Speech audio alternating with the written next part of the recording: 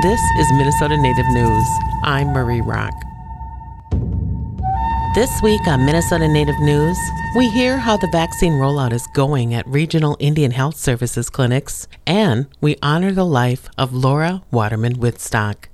The Bemidji Area Indian Health Service plans to distribute the COVID-19 vaccine to 150,000 people across Michigan, Wisconsin, and Minnesota. But vaccine supply will need to pick up dramatically to make that happen by the end of 2021. Reporter Melissa Townsend tells us more. The Bemidji office of the Indian Health Service is actually the regional headquarters and serves tribes in Minnesota, Wisconsin, and Michigan. This fall, tribes were asked to count the number of people they needed to vaccinate.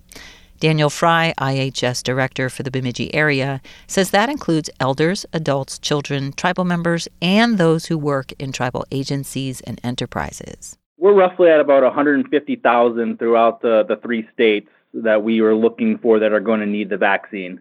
IHS began weekly vaccine deliveries to clinics on December 14th, but they're not able to get vaccine to every IHS clinic every week. At this point in the vaccine distribution stage, we don't make any requests.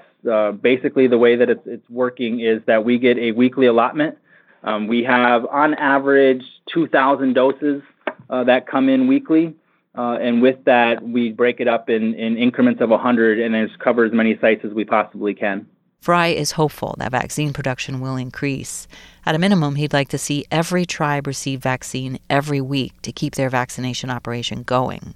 And ideally, he'd like to supply enough vaccine for tribes to roll out their mass vaccination plans. The tribal sites and our federal sites have done a phenomenal job of putting together these plans to roll out mass vaccination clinics where they can run through, 400 or 500 people in one day. And that's really what we're looking to do, to have that larger impact. So far, most tribes in the Bemidji area have been able to vaccinate all their essential workers.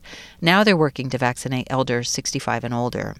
Fry says it will take a while to vaccinate this entire population. And that's probably where it'll be for a bit with the current cadence of vaccine. Fry says each clinic has a different protocol for vaccine appointments. So if you're looking to get vaccinated, reach out to your tribal clinic to find out how to do that. In other COVID-19 related news, the number of positive cases tested at IHS tribal clinics has decreased over the past month.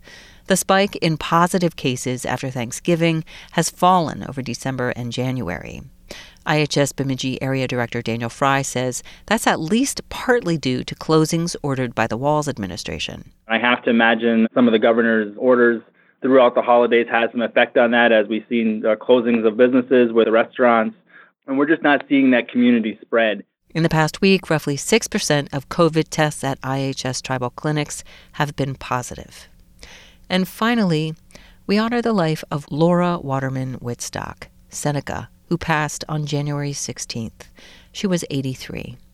Waterman-Wittstock was an award-winning journalist, an author, and a matriarch to the Native journalism community across the country. She was a founder of Minneapolis-based McGizzy Communications and longtime host of the First Person radio program that ran until 2018 on Minneapolis-based community radio station KFAI. Minnesota Lieutenant Governor Peggy Flanagan, White Earth Ojibwe, says Waterman-Wittstock was a mentor to many, including herself. She spent so much time working with young women in particular to make sure that they had a path to success and to reach their full potential. When I was just a baby organizer coming up in the community, she really, really saw me. She encouraged me to run and become a delegate to the Democratic National Convention when I was just 24 years old, and she helped fundraise to get me there. I know that my story of being seen and heard and valued and encouraged is just one of hundreds, if not thousands, of stories of young Native women and men who she just pushed to take risks and to reach our full potential. Flanagan says she honors Laura Waterman-Wittstock in her work as the first Native woman serving in statewide office in Minnesota. For Minnesota Native News, I'm Melissa Townsend. Minnesota Native News is produced by Ampers, diverse radio for Minnesota's communities, made possible by funding from the Minnesota Arts and Cultural Heritage Fund and the citizens of Minnesota.